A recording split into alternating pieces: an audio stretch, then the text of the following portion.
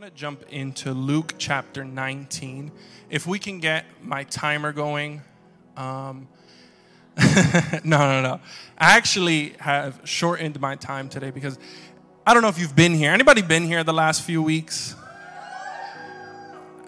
It's clear that God just wants to move. And so I've actually shortened my time so that we can just step into a time of impartation and really just surrender to what God wants to do in this moment. So if we can go to Luke chapter 19, we're going to be reading about the encounter between Jesus and Zacchaeus. It says that Jesus entered Jericho and was passing through it. Now a man named Zacchaeus was there. He was a chief tax collector and was rich. He was trying to get a look at Jesus, but being a short man, shout out to the short kings, he could not see over the crowd. So he ran on ahead and climbed into a sycamore tree to see him because Jesus was going to pass that way. And when Jesus came to that place, he looked up and said to him, "Zacchaeus, come down quickly, because I must stay at your house today." So he came down quickly and welcomed Jesus joyfully. And when the people saw it, they all complained. "He has gone in to be the guest of a man who is a sinner." I added that just so you. But Zacchaeus stopped and said to the Lord, "Lord, look, Lord, half of my possessions I now give to the poor. And if I have cheated anyone of anything, I am paying 4 times as much." Then Jesus said to him, "Today salvation has come to this household, because he too is a son of Abraham. For the Son of Man came to seek and save the lost." When your brain is focused on something, it really functions as a spotlight. It can only focus on what it's focused on. And so in the process, you'll miss out on other things. And this is necessary. But it also interrupts daily living, right? Like, I have convinced myself that I can watch TV while being on my phone until I have to restart the episode for the 5th time. Yeah, I've been there. Like, I'm always looking for my keys, and sometimes they're like right in front of me. You ever been looking for your keys, or you're on the phone with, this is like the most common one at this point. You're on the phone with someone and you're like, "Yo, hold on. I gotta call you back." "Why? What happened?" "I can't find my phone." "Yo, actually, can you call my phone?" The person on the other end like, you have the phone. When we're focused on something, it can just be so easy to miss out on things. So what are you looking for? Because what I've found in my own personal life, that when I begin to become so focused, especially in my spiritual life, on certain things, and I just think of this message almost as a spiritual successor to Pastor Lisa's message on how easy it is to become distracted, but not just the bad things in life. Even the good things can become a distraction to the main thing.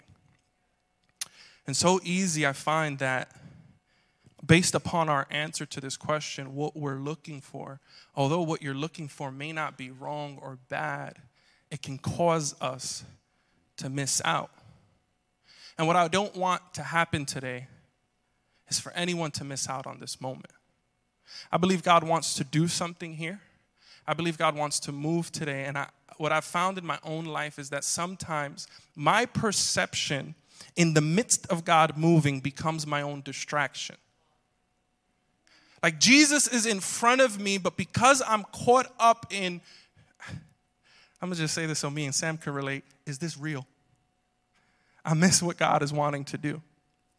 Because I'm so caught up in what happened at home, because I'm so caught up in, like, I talk about marriage a lot now that I'm married. You ever been seeing God move? You looking at your spouse like, God move in her heart. God move in their heart. And we get so caught up in what we're looking for that we miss out on what's in front of us. And I think of Zacchaeus. I'm wondering if I'm even going to use this chair. I'll put it here. You can sit there. Okay. I think of Zacchaeus and how he stands so apart. Like, I look at this encounter with Zacchaeus, and I'm just like, man, it's so hard to be Zacchaeus. And maybe you see this story and you don't see anything special. I'll be honest, I've heard this encounter preached on many times. Pastor Rowe actually has an amazing message on Zacchaeus. But Zacchaeus wasn't even part of my story. I was actually in Luke chapter 17. And what's happening between Luke 9 and Luke 19 is that Jesus is on his way to Jerusalem. He's on his way to Palm Sunday. Funny enough, Zacchaeus is like the last encounter that Jesus has with someone before Palm Sunday. Like, this must have been like Palm weekend, Palm Saturday. He's talking to Zacchaeus. And so I'm in Luke 17, like, I got to talk about these 10 lepers that encountered Jesus, but only one came back. But Zacchaeus just kept sticking out to me.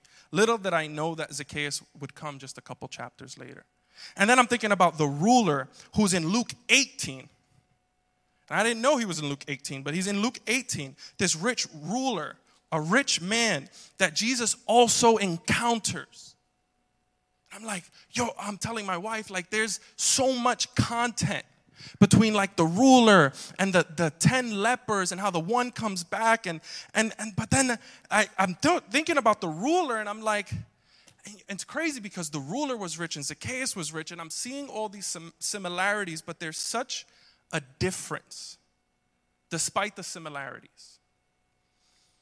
And as a matter of fact, all of these stories between 17 and 19 are kind of like interwoven, and there's so many little hyperlinks. One of the main uniters is this word, sozo. At the end of 19, Jesus says, the Son of Man came to seek and save. That's a Greek word for sozo.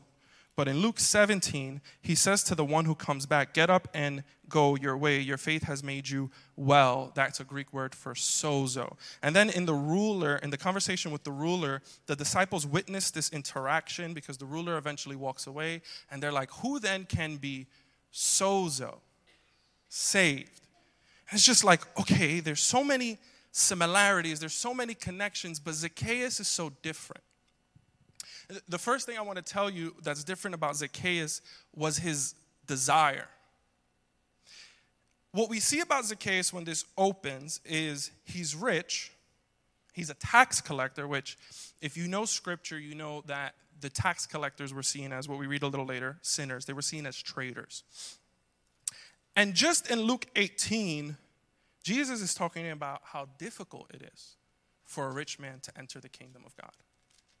So you see Zacchaeus, and you're like, oh, he's rich. That's how it opens up. Now, a man named Zacchaeus was there. He was a tax collector and was rich.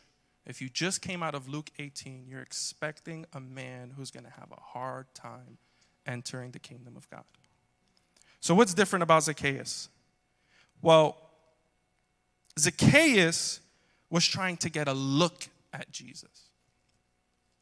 When you go to Luke 18, the ruler is running up to Jesus. There's a beggar who's crying out to Jesus. There's 10 lepers who are screaming to Jesus saying, Master, have mercy on us. Later in Luke 18, the Pharisees are coming up to him saying, demanding answers. When is the kingdom of God going to be here? So many people are approaching Jesus, trying to get something from him. Zacchaeus is just trying to get a look at him. The literal translation, the Greek, what it is fully saying is Zacchaeus was trying to see who Jesus was. When everybody else was trying to see what Jesus would do and could do, The rich tax collector, who it is impossible, nearly impossible for a rich man to enter the kingdom of God, is just trying to see who Jesus was. But he was short. So there's this crowd in front of Zacchaeus, and he's just, I would want to say I could imagine it. Stephen could imagine it. You knew. Come on, Stephen, you knew I was coming. Come on. Sarah Murray could imagine it. I would want to say, usually I'm the one blocking Zacchaeus, right? Zacchaeus is just trying to see who Jesus is. And maybe you're hearing me and you're hearing me maybe trying to correct or rebuke the fact that you came in here looking for something that Jesus could do. I couldn't do that faithfully to the text because the Samaritan leper came back and God gives him his sozo moment. Jesus says, your faith has saved you. But the leper was just looking for what Jesus could do. There's this beggar who's literally crying out. The people are like, shut up, shh. We're trying to listen to Jesus, shh. And the beggar cries out all the more. And Jesus literally says, hey, what do you want me to do for you? What do you want me to do for you? And the beggar goes, he's a blind beggar. The beggar goes, I want to see. And Jesus goes, okay, you can see. Your faith has sozo, saved you. But then there's these 9 guys who don't come back, so they miss it. And then there's this rich guy who walks away from Jesus, so he missed it. So it's not so much that we're looking for something. I believe that sometimes it's that the looking for something gets in the way. And it's clear that even in the looking for something, hey, God will come up to you and say, hey, what do you want me to do? And it shows that the beggar, as soon as he could see, followed Jesus, which the beggar story comes right after the ruler story, who walks away from an invitation to follow Jesus. He follows Jesus despite what he was initially coming for. And so maybe you're here today and we're in our beggar season. We're in our leper season. I'm reading this story like I am not Zacchaeus. I go to God like, what are you doing for me today? Because, Lord, I just can't. But it's possible that even when we don't show up like Zacchaeus, we could end up like him because of our response. And so as we're here, what we're looking for, I want to begin to shift our perspective from the rulers and the lepers who are seeing Jesus for what he can do, and the Zacchaeus perspective of seeing Jesus for who he is. Maybe you came in here today looking for peace. You're just looking for freedom. You're just looking for that breakthrough. You're looking for healing. I was here last week looking for healing. Still kind of am. I'm like, Lord, do you do that? Do you do like 30% healing? How does this work? And that's okay. But the greater thing, the better thing, if we're thinking about last week's message, the better thing is to get a look at Jesus. Like when you look at Jesus, the rest of the stuff will come. It'll follow you. But when we spend our lives looking for the thing and we become result-driven, input, output, what I do can get me what I need. God, what are you going to do? God, I need you in this situation. When we get so caught up, like God is a way maker, miracle worker, spirit, promise keeper, but he is so much more than that. And when we get fixated on the promise, like I've been there. Sometimes prophecy has been the worst thing for me. Because someone tells me what God's going to do in my life, and I get out a countdown clock. Like, Lord, you said it was going to come to pass. And then I start, like, all right, God said it. So you know what, God, let me give you a little help. No. He said it. He said it's going to happen. So God, let me help you out because I know you're busy. You got the whole world in your hands. Let me try to make this work. And I just get so caught up in the promise that I forget to look for the promise keeper. He'll do the miracle. He will. He'll do the miracle. But what Jesus wants is not the miracle. What do I mean? He'll do it, but his end goal is not the miracle. His end goal is the glory of God. How do I know this? Well, when Jesus found out that Lazarus was dead, he said, this happened so that God would get glory, and then he waits 2 extra days. Like, Jesus, did you want Lazarus resurrected or did you want the glory of God? I think he'd say both, but one takes precedence. And so often we get caught up in the miracle. And I look at the 9 lepers. This is a fast version of the story, but I do encourage you guys to read these for yourselves. There's 9 lepers who were not Samaritan, and so they would have had access to the temple except for the fact that they were lepers and worship. But a Samaritan could only go so far. And it's almost as if when the 9 lepers were healed, well, they weren't outsiders anymore. So they went on their way. But the Samaritan was still a Samaritan. And so he was still an outsider. And I wonder why in Scripture so much of the time it's the people with nothing left that get so close to God. This Samaritan would not have been allowed to enter past, like, this is how far you can come up to the temple. There's literally an inscription, like a warning sign. If you're an outsider, if you're a Samaritan, that if you cross this line in the temple of God, it is punishable by death. And this Samaritan finds himself at the feet of Jesus. Because something about the miracle moved him to give God the glory. And when we're looking for Jesus, what will happen is the miracles will move us closer to him. When we're looking for Jesus, we stop worshiping for breakthrough, but from it.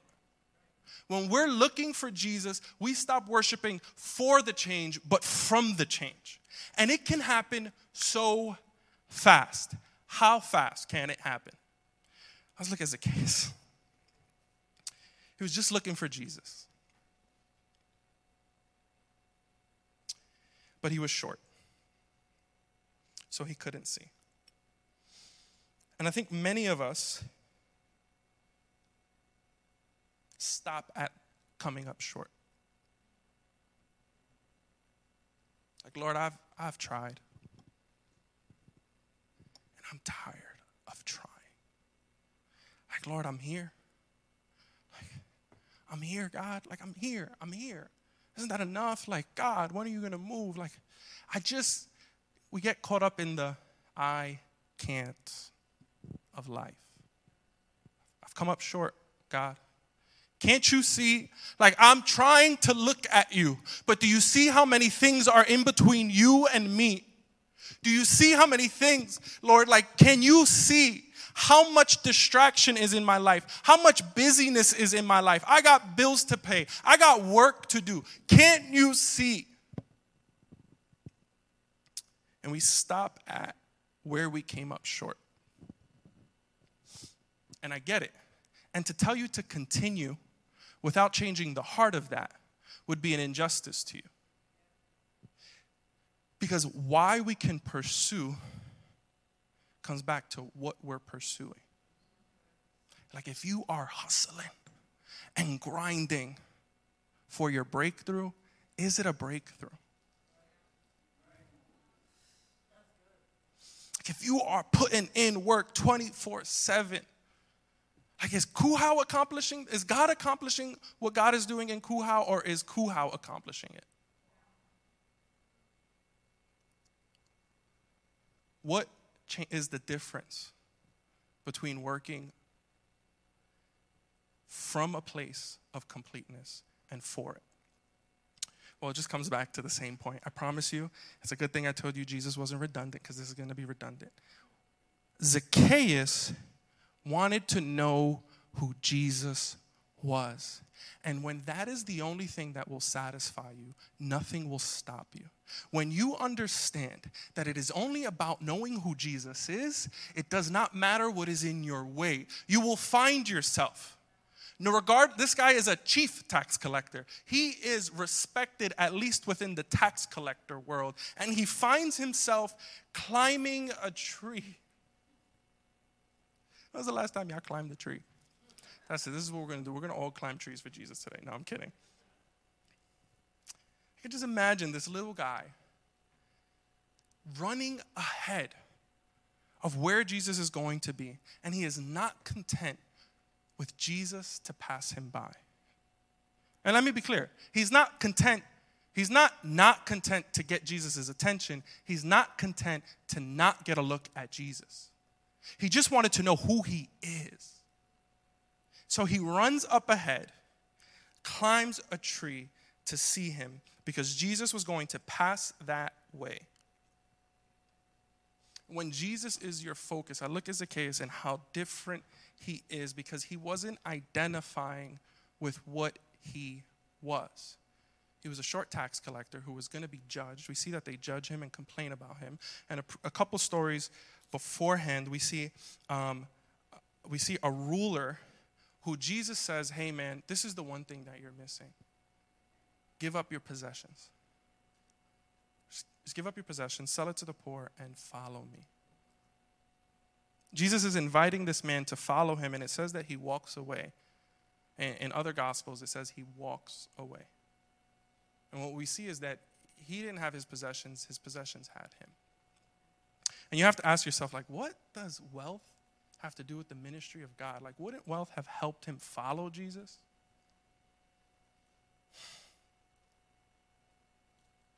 Like, we can prove that there were financially well-off people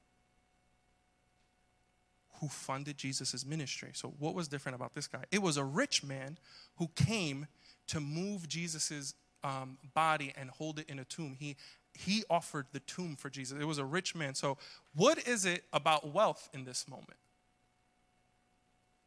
And I think Jesus was trying to reveal to him his identity. See, I see Zacchaeus and I see a man who didn't care about his identity. He cared about Jesus' identity. He's a tax collector amongst people who he's defrauded. Imagine that, being around the people you cheated just to get a look at Jesus. He was a short guy who couldn't see over the crowd, but he doesn't let who he is, literally, like, it doesn't say he gets taller at the end of this.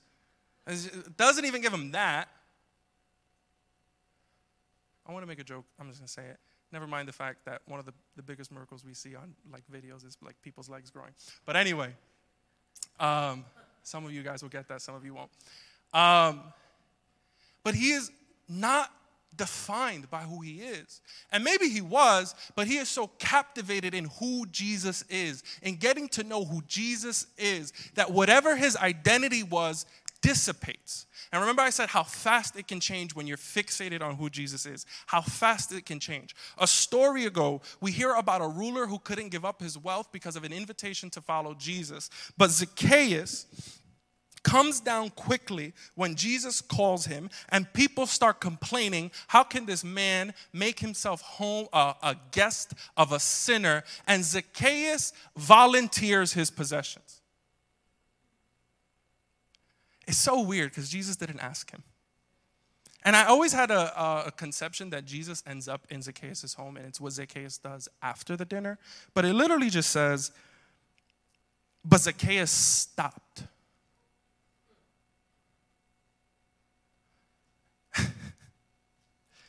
So often we respond to what people say about us by fighting back, by getting even. Zacchaeus stopped.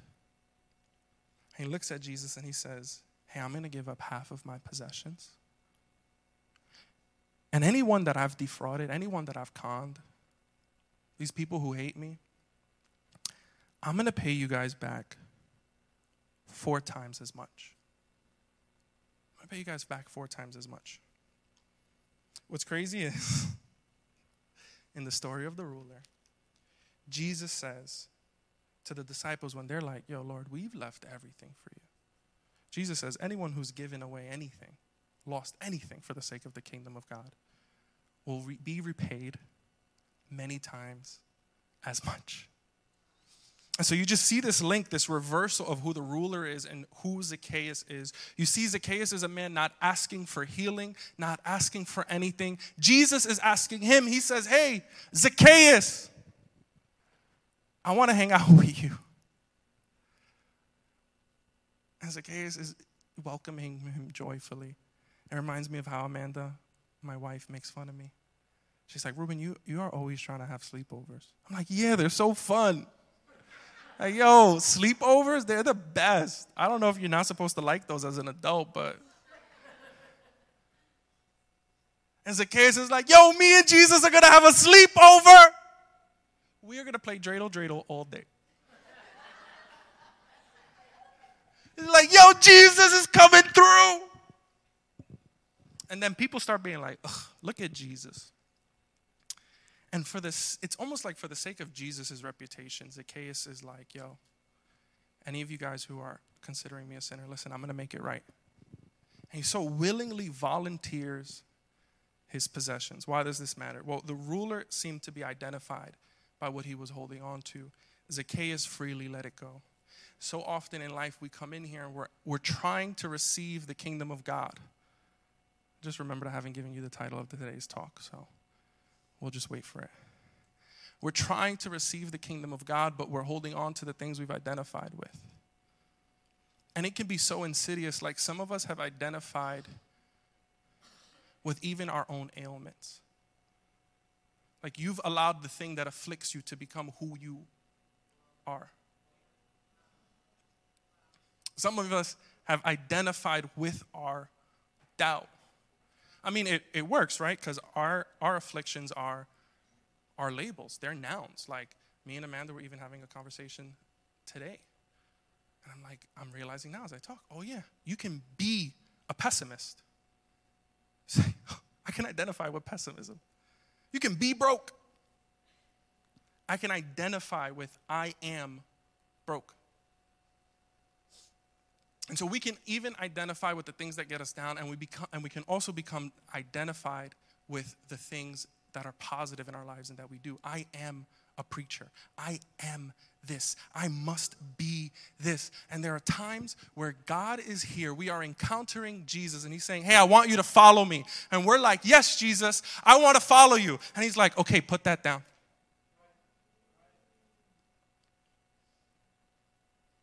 It's like, hey, are you ready to put it down? Are you ready to put what you've made your identity about? Who you ought to be. Where you ought to be by now. Are you ready to put it down? And some of us become the ruler. It becomes so easy to miss this moment. Like God wants to do something today, Kuhau. But he wants us to put these things down. And what I love about Zacchaeus is that before Jesus could ask him, he was so enamored with who Jesus was that when people were discrediting who Jesus was because of what Zacchaeus was holding on to, he gave it up. Like, could we be like Zacchaeus? Like when we're so fixated on him, this is how fast the change happens. That before they even get to Zacchaeus' house, this is how it goes. He comes down quickly. They complain. He welcomes Jesus. They complain. Zacchaeus stops, says, look, Lord, half of my possessions I give it. And then Jesus says to him, salvation has come to this household. Salvation got to the household before Jesus and Zacchaeus did. Because of Zacchaeus' response. Like, let us not get caught up, Kuhau, in the promise and forget the promise keeper. Forget the Messiah. We get caught up in the breakthrough. We forget who the one who does the breakthrough is, and why this matters is because Jesus is so worth it. Like if he didn't do the miracle, he's still God. if he didn't give the breakthrough, he's still God. And him being God alone, the fact that we are here, the fact that Jesus came, died, and resurrected for us, the fact that we get to celebrate this on Palm Sunday and a week from now on Easter, like that alone deserves praise and that deserves glory. And I know some of us have come in here with some stuff and God wants to deliver us from it. God wants to do the miracle, but in the end, God wants to get the glory.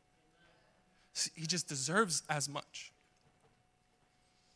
And I want to focus on Jesus. See, in every story, and worship team, you can come up. In every story that's leading up to this Palm Sunday moment, I said that they're calling out to Jesus. Zacchaeus is so caught up in just fixing his eyes on who Jesus is, just finding out who Jesus is. He climbs this tree. He doesn't wave. He doesn't make some noise. He doesn't cry out. He's just content to watch what Jesus is doing. And I imagine Jesus was probably doing some miracles. Jesus was probably giving some parables. Jesus was probably moving in other people's lives. And it reminds me of how easily I can become jealous of watching God move in other people's lives. Like God gave me the promise, but their promise is coming to fruition faster than mine. And Zacchaeus is just like, wow. What's he gonna do next? I gotta run up ahead. Like I can imagine him trying to, whoa, that guy was just blind. Whoa, how come he could see? Whoa, like no. I gotta run up ahead of where Jesus is gonna be because he was so content to watch God work, not even in his own life, just in the midst of him. He was just content to watch God work. And what's so beautiful about what's been happening at Christ Uncensored is God has been working. God has been moving. God has been moving so powerfully. And like, are we just content to watch him do it? Maybe it's not in your life today. Maybe it is. What happens with the beggar is he sees, he gives glory to God, and the crowd give glory to God. But it was the beggar who got the healing.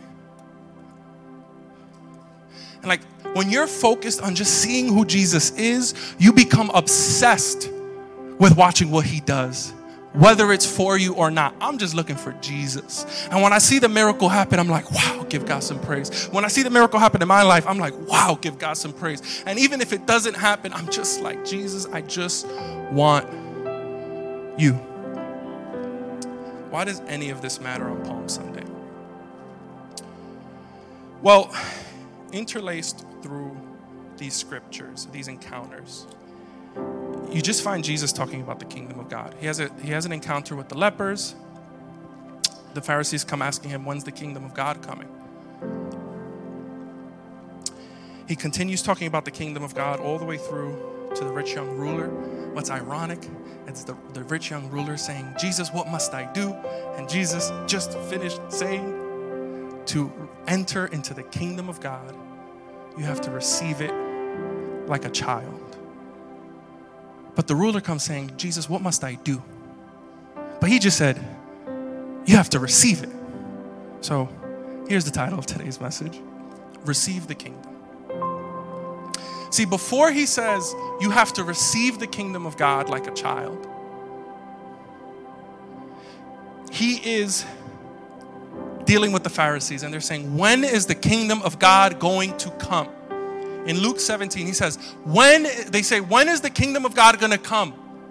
And Jesus says, the kingdom of God is in your midst.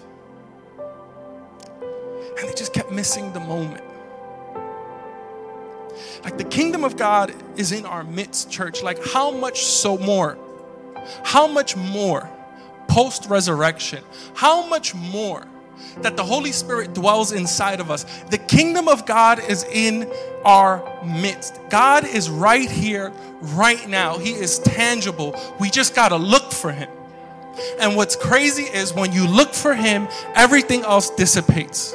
When you're focused on him, like we're trying to deal with our anxious thoughts, our intrusive thoughts. But when you're fixated on him, in the same way that it happens that when we're trying to count jump rope, we can't see anything else. When you're just watching Jesus, you can't see anything else but him. And it all dissipates. The things that give us worry, the things that give us anxiety, the frustrations of, like, I don't know about you, I deal with the most, like, I should be here by now. Why am I still dealing with that? I should be here by now. But it all just goes away when we're content to love him and receive the kingdom. So, like, what do we do? What do? We receive. And the Christian life is one of the most confounding ways of living. And it's confounding because it's so simple. Jesus says you can't enter the kingdom of God. In Luke 18, he says you can't enter into the kingdom of God unless you receive it like a child. And the ruler comes up to him and says, what do I got to do to get it?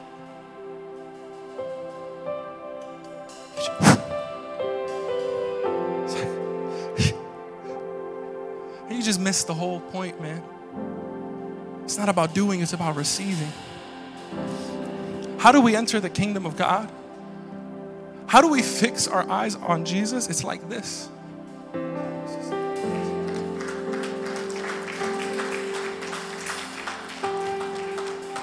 And on Palm Sunday, the story right after Zacchaeus, it's literally Zacchaeus, and then Jesus tells a parable, and we see Jesus's triumphant entry. And in other gospels, they recount the story that people are saying Hosanna, which means we're saved. Sozo, right? But on Palm Sunday, in Luke, he recounts the story a little differently. It's similar, but it's different. And it says that as he approached the road leading down from the Mount of Olives, the whole crowd of his disciples began to rejoice and praise God with a loud voice. Before that, it says this is important. As he rode along, they spread their cloaks on the road. This was a symbol. This was something you did to give someone honor. You did it to someone of distinction. You did it to a king. And it says with a loud voice, they said, blessed is the King who comes in the name of the Lord. Blessed is the King. What Palm Sunday commemorates is Jerusalem receiving their King. Now, what's ironic about this is these same people will later go on to crucify him, and he will die and be buried and be dead for 3 days. But on that third day, he will resurrect. See, Jesus has this upside down kingdom that his death is what led to our salvation. His death is what led to our sozo, our ultimate sozo. Here's the thing about that word. In Matthew, the angel comes to Mary and says, you're going to have a son. He's going to be named Jesus.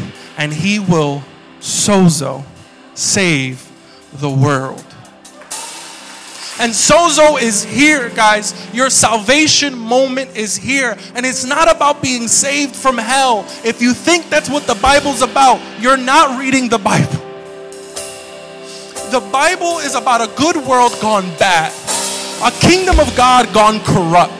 Because we were always meant to have dominion in it. And the Bible is about the good world gone bad.